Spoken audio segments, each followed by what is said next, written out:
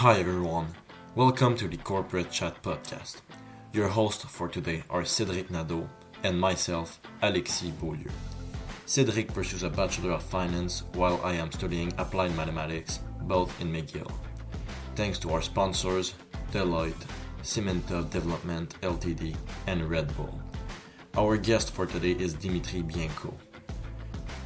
Mr. Bianco hosts a YouTube channel about quantitative finance with over 35,000 subscribers. He has experiences in various quantitative finance positions.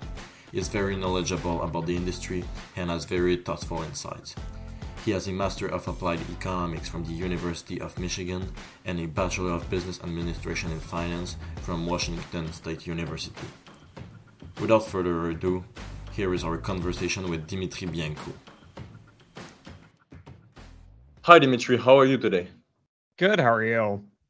We're good, thanks. To start, could you tell our listeners a little bit about yourself, your education, and your professional experiences? Okay, so my name is Dimitri. I've worked in quantitative finance probably for the last 9 years, closing in on 10 years here. I started out my career, though, in operations and actually manual labor, doing manufacturing, and that led me into doing corporate finance and accounting for the firm. I got my undergrad in finance at Washington State University, and then I went on and was unemployed for a full year, trying to figure out what I wanted to do with my life, and finally decided to go back to school for financial engineering masters.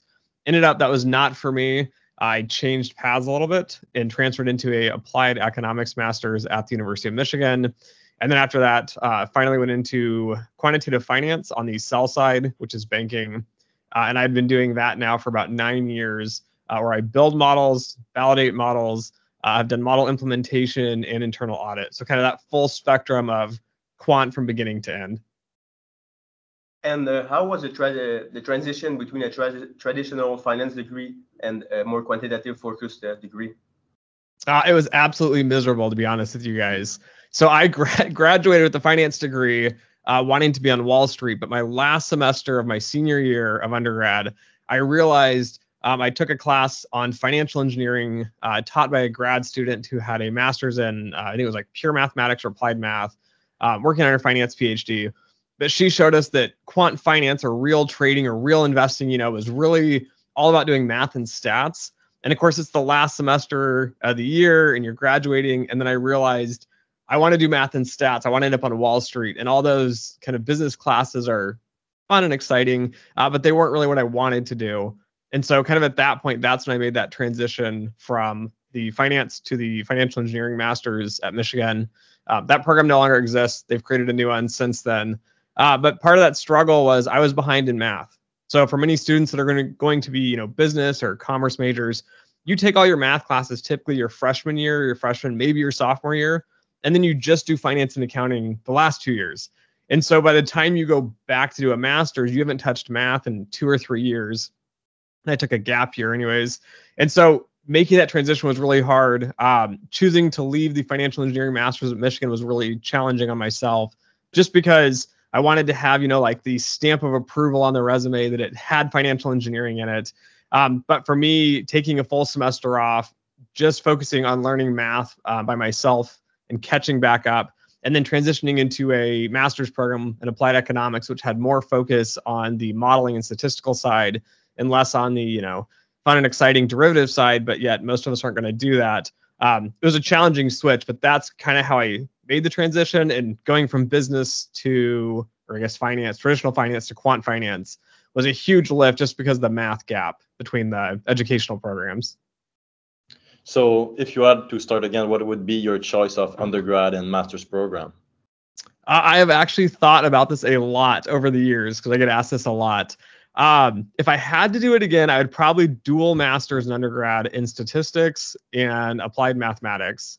And then I would also do an applied economics master's for my master's degree, just because I feel like economics has kind of that financy blend and application that you'd get in quant finance. And then the undergrad piece of doing stats and math together really gives you a solid foundation to kind of launch your career into that quant space. Okay, right. And what would you say was the main reason why you changed for a more quantitative focused degree? Was it mainly the the rigor with them involving the math? The reason I switched in general was I didn't realize. So in my mind, back in 2000 and I think it was like 11, 2012, somewhere in there, 2010, I thought finance was what you're seeing in the movies, right? It's Wall Street. It's lots of money. It's this, highfalutin MBA from Wharton or from, some big name school. But it wasn't until I took that final class in financial engineering in my undergrad, I started realizing, I started talking to people in the industry, and they're like, no one's building models that has a business degree. So you need to go get a math degree. You need to get a financial engineering degree. And at that time, there was only about 12 financial engineering masters in the country.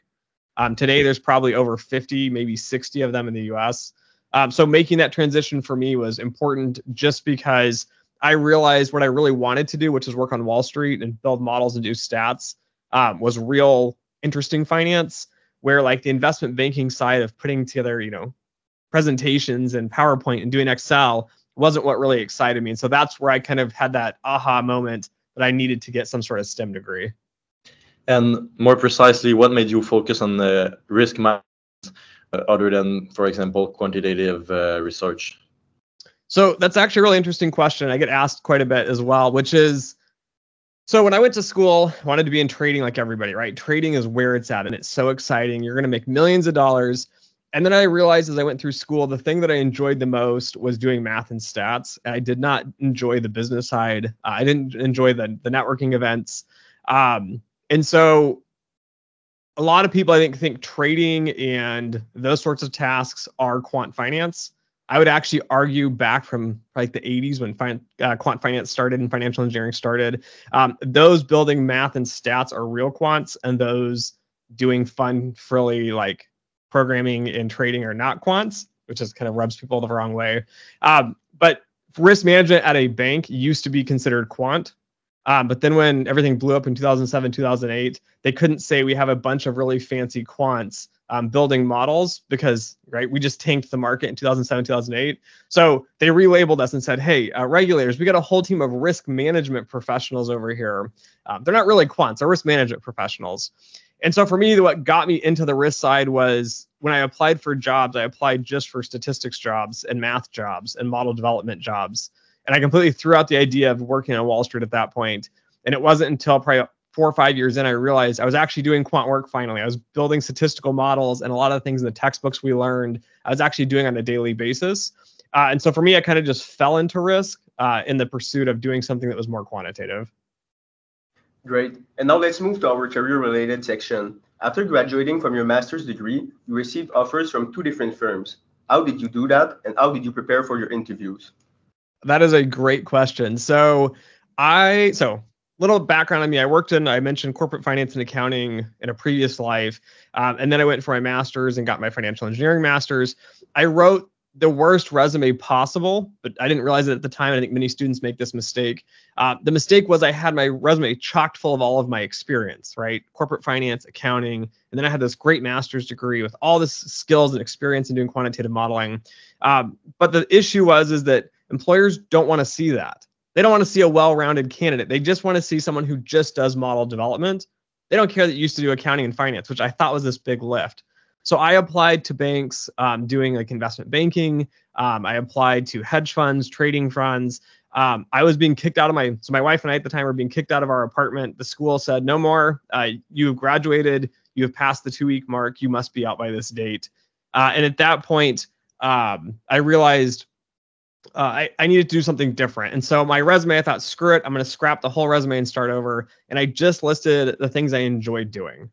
So I didn't put a lot of the derivative pricing on there and a lot of the stochastic calculus. I just chalked it full of like, oh, I built a cool statistical model for this one class. And I took econometrics. I listed out all the skills. And then the last 2 weeks, I made really good connection with programs that started saying, hey, this guy has just the modeling things we need. They don't have everything else. They're an expert in this one field. And so at that point, since I changed the resume just to do what I wanted to do, I ended up getting 2 offers from 2 different banks, both for CCAR modeling, which was a trendy topic at the time. And they really needed people with time series experience. And on my resume, I had econometrics and time series listed. And that's really how I landed those 2 job offers. So we could say that your first resume was made more for traditional finance roles like investment banking or hedge fund or private equity? Yeah, it was more of a blend. So I thought that people would like the quantitative skills and the traditional finance skills put together, because you hear a lot of people talk about this, right? If I just had somebody that understood the business side and the quant side, the reality is nobody wants to see a combination. So the business side hates seeing math and statistics. They kind of wave it off as like you wasted your time. And then on the quant side, they see too many business skills and they think, oh, you're not a real quant. You're just doing soft finance skills. And so, yeah, having a resume, I think that's either only soft finance skills that are traditional finance or only quant skills is a better approach than trying to make that well-rounded resume. And for people with STEM backgrounds, what are the most important finance concepts to learn prior to being interviewed, and what resources would you recommend to learn more about these topics? The most important traditional finance topics, I would argue, is time value of money and the CAPM, so capital asset pricing model. And more specifically is just learning financial products and where you're applying. So if you're applying to a bank that issues loans, spend the time to learn what a loan is, how it's calculated, how you get interest rates, term, and all that kind of jazz. If you're going to do the buy side, which is like the fund investing, hedge fund side, learn about stocks and bonds from the corporate side. Learn about options, commodities, understanding just the products themselves and kind of how they work and who's going to be using them would give you a big advantage in kind of the traditional finance knowledge. Places to learn them, Google and YouTube are amazing. Traditional finance is packed online. You can find tons of resources for free. Of course, you can go out and find a textbook. There's one by, I think, Kane and Bodie, which is one of my favorites. And it covers a lot of just traditional finance products as well. But yeah, just start Googling, like, what is a stock? What is a bond? What is time value of money? And you'll find a ton of information available for free. Great. And prior to having your first permanent job, you worked on contract on Wall Street. How was the lifestyle different from the one you have now? So it varied a lot. So I had my first full-time job working in banking, and that was in Dallas, Texas. And then I got an offer to work on contract for BCG for consulting. So it was a really weird structure of, I didn't technically work for BCG, even though all of the branding they sent out to our clients says that we worked for BCG. We worked for a company out of Denver that was a contract company. Being on contract is very different. It's usually used as like a stepping stone. Like, you're not quite good enough, so you get a contract, and then you hopefully turn that contract into a full-time offer. I knew a few people who are on contract full-time, which is crazy. But contract is different in the fact that you get really excited because my salary was double, my compensation was double going from Dallas to New York on contract. What you don't realize at the time is that you don't get all the benefits. So you don't have healthcare, you don't have 401k, you don't have any sort of like savings or spending accounts or anything. I didn't have PTO, so no vacation days. So I couldn't take vacation. And any hour you're not working, you're not being paid. So being on contract is very free and flexible because you jump from project to project very quickly. Trying to juggle another contract to line up back to back with your next contract is very stressful. So you're on 3-month or 6-month contract, and you hope your company finds you one or you can find one. But being on full-time job, I think, is a lot more reliable for most people. It has all the benefits. It has the stability. You have your vacation days. You're treated much better as well. So contract, you're kind of disposable. It's like, just show up, finish this project for me, and get out. Where when you're on, salary, it's like the company really invests in your personal development. And of course, you're on salary, so it's a nice cushion to kind of have. In one of your videos, you mentioned that you had a hard time finding your first job, mainly because of the quality or reputation of your school. How important would you say the prestige of the school you attended is? So I went to University of Michigan. It's considered, I guess, public Ivy. So it's one of the best public schools. I really enjoyed it. I think Michigan helped me land a job because of the name brand. So the bank I went to work for originally was from Detroit, Michigan, and they relocated to Dallas. So that branding helped me out quite a bit. My undergrad, though, so Washington State University, no one has heard of it. So it doesn't matter if you were the brightest person in the world and you went there. Getting a job from Pullman, Washington, which is like in the middle of a wheat field, and landing a job in New York City is nearly impossible. So I think your school location, the brand and reputation plays an important role to it. But typically that role is, it just gives you opportunities. It opens up new opportunities, but it won't necessarily land you the job per se. And would you say you have any tips for people attending, say, non-Ivy undergrads to get a master's degree in more prestigious school, like in the application process? Yeah, I would focus on the materials, focus on who you are as a person more than the GPA, which I think surprises many people. When you get into a quant master's degree, it's not like an MBA where you're concerned about, who's your parents and how much money you make and what school you went to.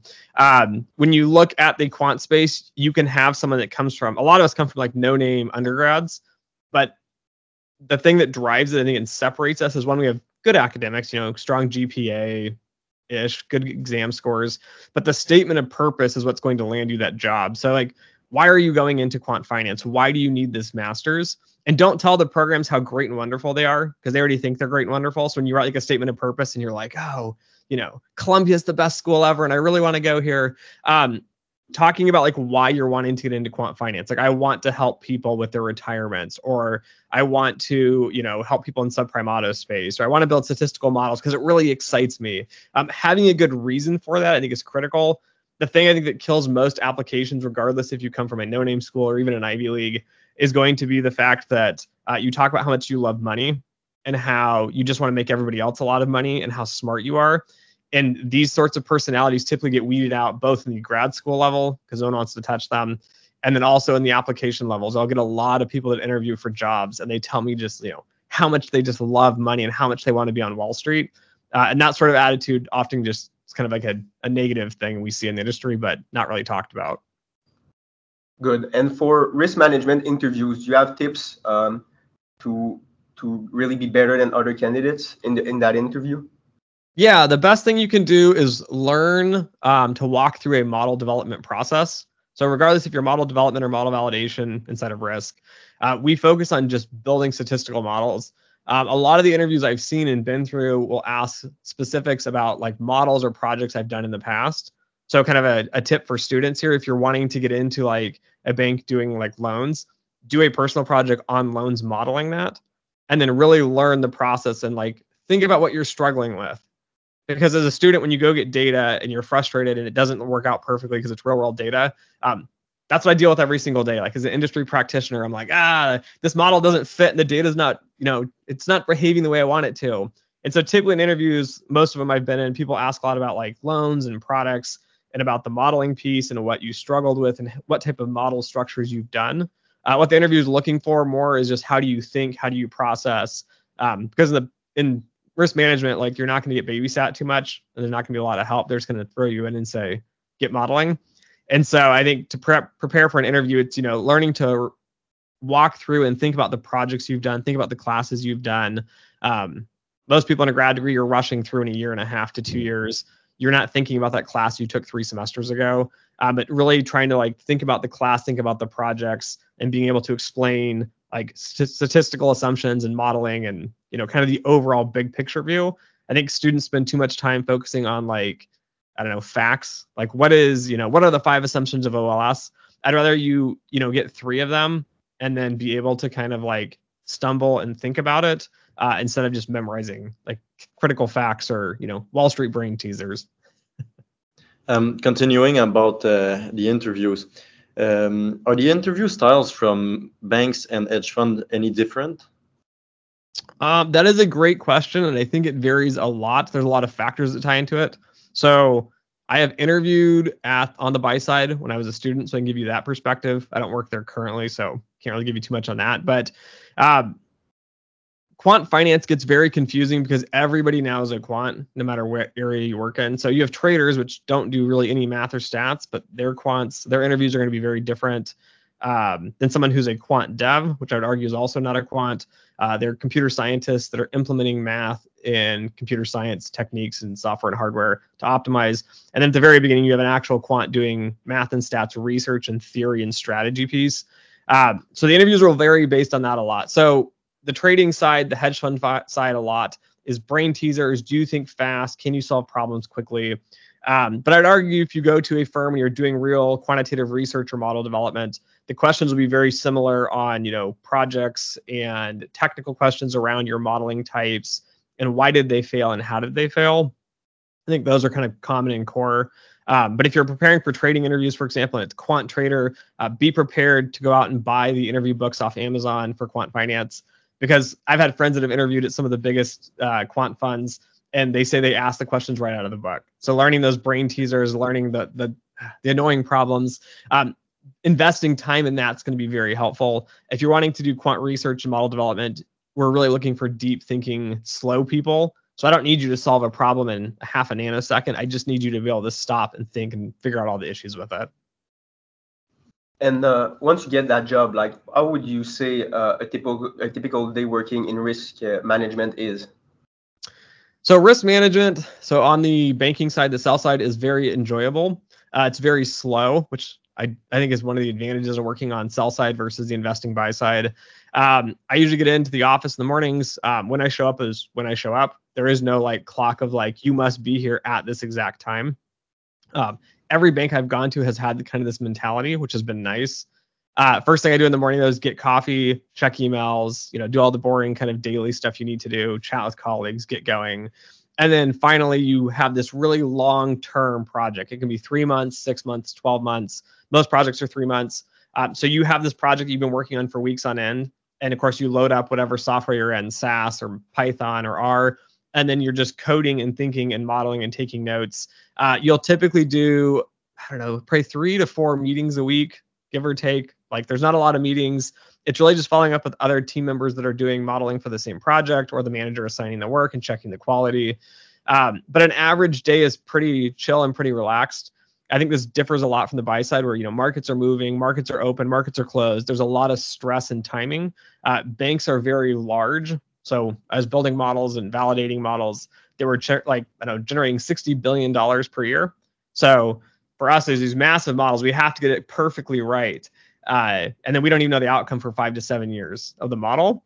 So the culture and kind of the atmosphere is a little bit different, but there's a lot of programming, a lot of coding, a lot of personal time. And then you'll have kind of meetings and interactions kind of sprinkled in between. And how has your role changed as you gain experience and the responsibilities throughout the years?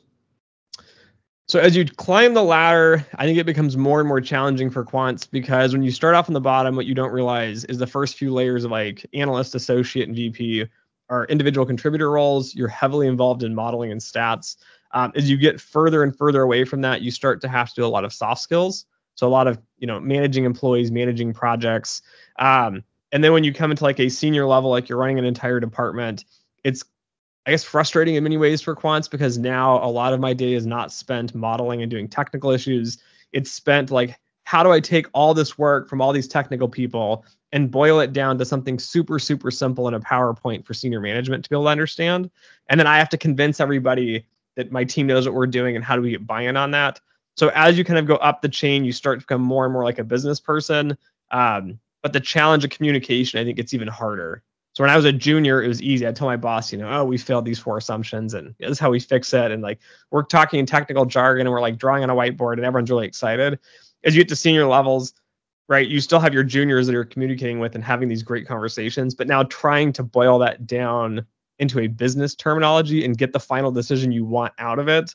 And business people are too busy. They don't want to hear, I don't care about the model assumptions. Just tell me if the model is going to work or not. We'll all move on. So as you kind of climb the ladder, you spend less time doing quant work, more time doing soft people skills and presentations. And you'll kind of have more of a, I guess, communication barrier as you're trying to kind of skate both worlds of super quants below you and then super business people on the top end that just care about those kind of big decisions. Do you think that most quants have enough soft skills to be managers? To be honest, no. I think it's very hard to find people that have crossover. So even people think I'm very outspoken and exciting in presentation because I have a whole YouTube channel. The hardest part for me is the soft skill piece. And people say, well, communicating is easy. You just tell people what you want. But I have found it doesn't matter if I tell you what I want, or even if I write it down so we can agree on this is what I wrote. The interpretation from that communication is very different. And so learning how to kind of communicate differently is challenging. And I think often if you're a really, really good quant, it's even harder to be a really good manager. But I think quants managing other quants is critical, because eventually there's going to be a breaking point where that communication, an educational piece below them, is lost. So being a good quant manager, I think, is probably one of the rarest skills, and there's not really a lot of good ones out there. Great. And considering what you just said, would you say the culture in quantitative finance department is more like the culture in the tech industry or more like the culture in the traditional finance and banking industry? I would say it's probably closer to traditional finance and banking. There is a level of prestige that continually runs through quant finance, which I think is lacking or missing in tech. So a lot of the mantra in tech is like, if you have the skills, you can do the job. Quants are very tied to the degrees. So we were hiring a director, I believe at some point, which is like the second highest category of ranking in a bank. And we were looking at like, where's their PhD from? If this person having like 15 years of experience, we care like, where's the PhD from? Do they have a master's degrees? What theses were published? And these were published, I think, like in the 90s. So, I mean, we're still tied into that, like your education, your skills and everything matter, even when you're tons of experience. I think quants too, a lot of us, at least on the sell side and the banking side, we still kind of have like that suit mentality. I mean, I'm still at a fintech now and I still wear a suit just because it's baked into me from being in traditional finance for so long. I think tech is more like, how do you solve a problem quickly without looking at every possible fail point, where quants kind of go back to that traditional finance and math side where it's like, I have to ensure everything is absolutely perfect. And traditional finance, I think, focuses more on perfection. I think tech is more fun and exploratory. And so quants typically fall more on that traditional finance side. What level of coding knowledge is required to be successful in your field? That is a great question. So if you were doing quantitative research, I would say you need to be proficient at a language, but not an expert. And what that means is we program for functionality, not for efficiency. So when I write code and I'm building a model, my goal is to take a bunch of data, be able to do a bunch of manipulations and modeling and try to get to some final mathematical output. If you're working, so I'm functional, right? Any computer scientist will look at my code and laugh and go, oh, you could have optimized this or written this loop a little faster and did all these things. So quant research, your goal is just to get to a mathematical equation that someone can use and is theoretically sound. So a lot of the focus is more on the math and the stats, less on the programming. If you work in quant dev, though, which I've mentioned, they're kind of like DevOps. They're an interesting blend because you need to have expertise in hardware and software. Their coding experience like blows quants that are doing research out of the water. They just know everything under the sun. They show me little tricks and tips for making things better as well. So if you want to end up in that space, I think the key is having a computer science background, but having a hard math background. So quant devs optimize on hardware and software, but often if they can find a faster algorithm or a quicker approximation through like numerical methods, that's where a quant dev will stand out from kind of someone in the tech field. And how would you say quants are perceived by bankers and hedge fund managers? Do their perception differs or their value or their respect that we accord? I would argue it's probably the same as it's been in the 80s and 90s and 2000s. Typically, the traditional bankers will look down on quants, right? I mean, when I was at a BCG, I worked under a ton of business people and we were being just paid to do things. I was told many times, like, just sit down, shut up, and go build the models. Like, we'll handle the actual business. And so I think quant has become very trendy and popular, and it's been spread out across the traders and the quant devs and everything. So it's kind of losing a lot of its meaning. But typically when you work with a lot of the bankers, they're the client-facing people, right? They feel like they matter, and quants are just doing a little bit of math on the back end. So I still think we don't get the respect we deserve, and I don't think I don't know. I think over the years we've had some departments that have treated us better, and we're slowly getting some attraction on, we're actually adding a lot of value. But in general, especially when you get to Wall Street and a lot of the big firms, there's definitely a disconnect between the business side of like hedge fund managers and people that are actually client-facing compared to the quants. Great. And we touched on that a bit earlier, but apart from becoming a manager, what would you say are the advancement opportunities for quants? That's a great question. There's not really a clear path, which is kind of frustrating, I think, for most quants. Typically, right, you have analyst, an associate, and then vice president, which are typically like the individual contributor levels. Vice president, you might start kind of managing smaller teams. At that point, though, I think you often have to make the decision of, do you just want to sit at the firm and kind of churn out more or less annual raises? So your salary will keep going up, but you'll keep the same title over the years, but you can still focus on what you love to do, which is build models. Or do you want to start to deviate towards the management route, which I think there's probably more money on that side. At least on the sell side, there is. The buy side is going to be a bit different just because often you get paid in comps based on your performance. And typically, Buy-side firms like investment funds might focus more heavily on the quant piece. And so your compensation might go a little bit faster, a little bit quicker without having to go on that management side. In 2017, you made a video about quant salaries. In those videos, you mentioned that a realistic starting salary for a quant was around $85,000 a year. How has the market evolved since then? And what are realistic expectations in terms of salary for someone graduating from a good school with a master or PhD in a STEM field? So I think that video still is relevant. I think salary comp is still probably between 80 and 100. A lot of the differences in starting comp is going to be around where you're located. So New York City, I would expect you to get 100 just because New York City cost of living is absurd. I think it also holds though other cities like Dallas and Charlotte, North Carolina, and other parts of the country are still going to be around the 80s to 90s range. 100 is like a good comp. New York City, you might get up to 110 to start. That still stays about the same. I think one of the factors many of the programs, the graduate programs lie about is they'll give you an average, but often they have some sort of student who has 10 years of experience or 5 years of experience and it skews the average. So when I tell people you should be starting around 80, it's like almost everybody starting between 80, 90, and 100, somewhere in that range here. But it's still about the same. I don't know how inflation's impacted it recently, but I'd guess we're probably close to 100 to start, but not much more than that.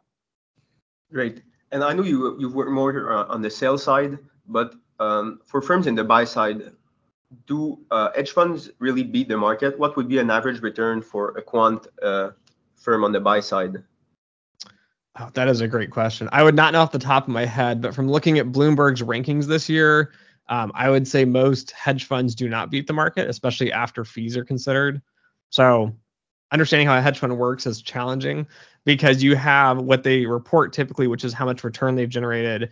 And then you have to pay them a fee for that as well. And they take a chunk of your profits. Some hedge funds have done wildly successful, like Renaissance Technology. But I'd argue most hedge funds do not beat the market from a lot of the data we've seen and the traditional finance debate of do quants beat traditional finance and diversification. And you can find a paper that supports both sides. But in general, I'd argue, they're probably, anywhere between the 8 and 10 range. I date myself a bit, but historically, the averages more recently have probably been in like the 12% range. I'd say hedge funds are somewhere around there. You've talked about Renaissance Technologies, and I want to dig deeper into this specific firm. It's probably the first firm of its kind to become really successful, and to this day, it's still one of the most successful quantitative hedge fund. What do you think Jim Simons, the founder of the firm, was able to find or implement in its firm to make it so successful? So I think the big piece here, I think there's really two firms to talk about. One is going to be D.E. Shaw. The other one's going to be Renaissance Technology. I think the key between both of them is they value education far higher than they value profits. I think they understand the concept. If you take really, really smart people and you put them into really challenging problems, which would be quant finance, they come up with really cool and innovative solutions that make money. I think the other firms in general are lacking in that because they put profits before education and training. So often it's like they're fighting over talent. Like, oh, there's a really smart guy at this other firm, and then they buy them and bring them in. But the culture is not innovative. It's not educationally driven. Even when you look at Jim Simons, like, he's awesome. You look at Stony Brook, he's still involved in the school. He's involved in like physics research. D.E. Shaw was the same. He's a biologist that came into quant finance. He stepped down from running D.E. Shaw because he wants to focus just on running the research and educational departments of the firm. And I think those are kind of the secret sauce. Even being in the industry, it's really hard to convince management, like, hey, can you guys give us give my employees like 10 hours a week, just 25% of their time just to spend on research. It's a really, really hard sale to get. And I think that's been kind of the key to success they've had. So these two firms basically are going to take talent outside of the industry instead of focusing on the competition. Yeah, definitely. So if you go to D.E. Shaw's website, for example, you just submit a resume. There's no job posting to apply to. And then they just look at your resume to see like if you'd be interesting to talk to. Often a lot of the candidates come from, physics or pure math or applied math. I almost hired a psychology professor, which shocks people. But it's trying to find people that are interesting and have a lot of good research. Ren Tech is very secretive about how they do things. They keep everybody divided. I would argue, though, probably a lot of their best and brightest minds are coming from outside of traditional quant paths. They're just looking for really excited, smart people, and then they can really get them into those interesting problems. Very interesting. And now moving to our mentorship segment, how should students go about finding an internship, and how can they differentiate themselves in the application process? Okay, so internships, you probably have two routes. The most common and probable route is just going online and finding internships online on jobs. Think about the big firms. Start to look at small firms, though. A lot of people don't look at the small firms just because they want to work at Jane Street. They want to work at Bank of America, like the big names. Often you can find smaller firms, makes it a little easier. The second route, besides applying online, is going to be networking. This is far harder, especially for smaller no-name schools. The big fancy schools will bring the firms in and they introduce you to the students, and that route is much easier. Networking on your own, though, the big secret is doing informational interviews. So show interest in the person you're talking to. Don't run out there and say like, hey, do you have a job? Can you give me a job? Because that never tends to work out very well. But if you take an interest in them and learn about their firm and talk about your ambitions and your goals, that often can lead to a good internship. To prepare for an internship, learn to do projects that are exactly relevant to what you want to do. I cannot tell you the number of resumes I have seen that have like portfolio optimization, derivative pricing, pricing stocks. Like it's the same project everybody else is doing. Talk to industry practitioners, get an idea of the problems they're struggling with, and then try to create a project around that. So I'm on the sell side of banking. I hardly ever see anyone pricing loans, like retail loans. And there's free data on Kaggle. So you could go get it and create a project. And I think that would really give you kind of a standout application. And say a student was not able to get a quantitative finance related internships. Are there other math or stats internships that could be relevant to the field? Oh, yeah. So I think one of the biggest missed opportunities is machine learning and data science. Even just traditional analytics at other firms. You're still programming, right? You're still in Python and R and everything. You're still doing analytics. It might not be as rigorous as quant finance or directly applied to quant finance. But if you can get experience working as a data scientist, an analyst, I think that's a good opportunity. Another option too is looking for your school and applying for research opportunities with professors. It's another like secret gateway that most students don't realize exists. And working for someone on a project that might be well known could really help you out. And what advice would you give to someone if he was not able to break into the field? The best advice I can give to you is look for things that are similar to what you want to do skill-wise. So don't focus on the industry, focus on the skills. I've seen people that have gone into non-relevant fields. Like a buddy of mine has a PhD in forestry. He went and worked for one of the largest forestry companies in the US and did statistical modeling for them because he loves statistical modeling. And then he ended up finding a job and ended up in quant finance. I think the same thing is true if you graduate and you're unemployed. Try to find work that has similar skill sets and do that and get experience. And always you could try to kind of transition back at a later date. Great. And now for some questions related to the long-term horizon related to the quant industry and field. Do you think AI could be a threat or an opportunity for the field? I think it's an opportunity. I think it's an opportunity in the sense that most people don't realize quants are building, traditional statistical models, which people find boring in math. We're also building all the machine learning tools, and we're building a lot of the AI tools. We're just coming at it from the perspective of how do we understand it better. And I think as AI matures, there's going to be more demand for understanding it versus how do we implement Chat GPT in 10 seconds? So I think that'll continue to grow for us. And so do you think the market demand for quants is expanding? I do think it is expanding. I think it just seems slower than people are expecting. So one of the negative trends, as I mentioned when I was in school in 2014, 2012, there's only about 12-ish quant programs. That's exploded. So there's a ton more talent looking for jobs. So it seems like it's way too competitive and the market's not growing. But I'd argue as banks get more complicated and more complex, as technology is advancing, R and Python are free now. Computer power is grown exponentially over the last 10, 20 years here, that we will see markets expanding into smaller participants as they leverage modeling and data. Also, as we kind of see the technologies expand as well and become more available, I think even the bigger firms will continue to hire more and more quants as they advance. Great. And do you have any overarching goals for yourself or your career in future years? That's an excellent question. I used to think I wanted to reach a specific title, which I think is what most people think about, right? I wanted to be a CRO of a global bank or institution here. But as I've aged a bit more and thought about it, I think my overall long-term goal is to find a perfect opportunity where I can balance my personal interests and hobbies of doing research and model development, as well as teaching. So teaching is one of those things that I think a lot of quants end up enjoying just because you do it so much in a career of teaching junior staff. For me, the long-term goal is how do I find that perfect balance of working with academia, teaching, and that sort of aspect, as well as, keeping the day job with real problems and real issues, not just the fun, pretty kind of academic data sets. So we are over with the longer questions. We're going to go into a rapid fire question. So you can just answer with yes or no, or whatever the question asks. We don't need any explanation. But before that, do you have anything you wanted to add or to say to students who may be interested in quantitative finance that we didn't talk about? I think overall my advice for anyone interested in quantitative finance is really try to find as many industry practitioners as possible and talk to them and figure out what they do and don't like about their jobs.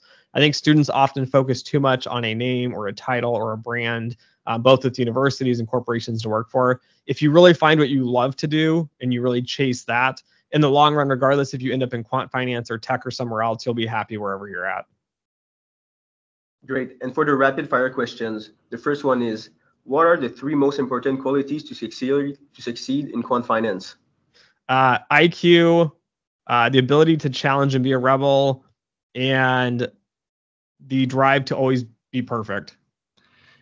And what are the 3 most important skills to succeed in your field? Stats, math, and programming. Great. And in one sentence, how do you define success? Doing what you love. What is the best piece of advice that anyone has ever given you? Careers are not linear. Just follow the best opportunities available to you. What's the best decision you ever made in your career? Leaving banking. And on a scale of 1 to 10, how important would you say your GPA is as a student? 6. If you were not working in the quant finance industry, what would you be doing instead? Working in tech. What do you think is the worst decision you made in your career? Working in consulting. And what is the one book you would recommend to all of our listeners interested in quant finance? My Life as a Quant by Emmanuel Derman. Okay, so this wraps up our interview for today. We really thank you for your time. We think your insights will really help students of McGill's who are interested in quantitative finance. Thank you for having me. I wish you a good afternoon, Dimitri. Awesome. Thank you, guys. Thank you. Bye. Thanks for listening to the show. If you like what you heard, feel free to drop a comment or follow us on Spotify, Apple Podcast, or Instagram. Have a good one and see you next time. The sole purpose of this podcast is to educate and to inform our listeners. It is by no means a substitute for professional guidance by qualified experts. This podcast is provided on the understanding that it does not constitute financial or other professional advice or services. Instead, we encourage you to discuss your career options, as well as financial undertakings with other professionals who specialize in wealth, securities, and asset management, or any other field in financial services. The information, opinions, and recommendations presented in this podcast are for general information only, and any reliance on the information provided in this podcast is done at a personal and individual risk. This podcast should not be considered professional advice. Guests who speak on this podcast express their own opinions, experiences, and conclusions. The views expressed on this platform are personal opinions and only, and should not be construed as financial advice for a given situation or from a given institution. While all attempts are made to present accurate information, it may not be appropriate for specific circumstances, and information may become outdated over time. No firm, nor any company providing financial support endorses or opposes any particular view or tools discussed in this podcast. This podcast is available for private, non-commercial use only. Advertising, which is incorporated into, placed in association with, or targeted towards the content of this podcast is forbidden. This podcast may not be edited, modified, or redistributed. The Corporate Chat Podcast has no liability for any personal activities in connection with this podcast or for personal use of this podcast in connection with personal websites, computers, or playing devices. Moreover, the Corporate Chat Podcast makes no warranty that this podcast or the server that makes it available is free of viruses, worms, or other elements or codes that manifest contaminating or destructive properties.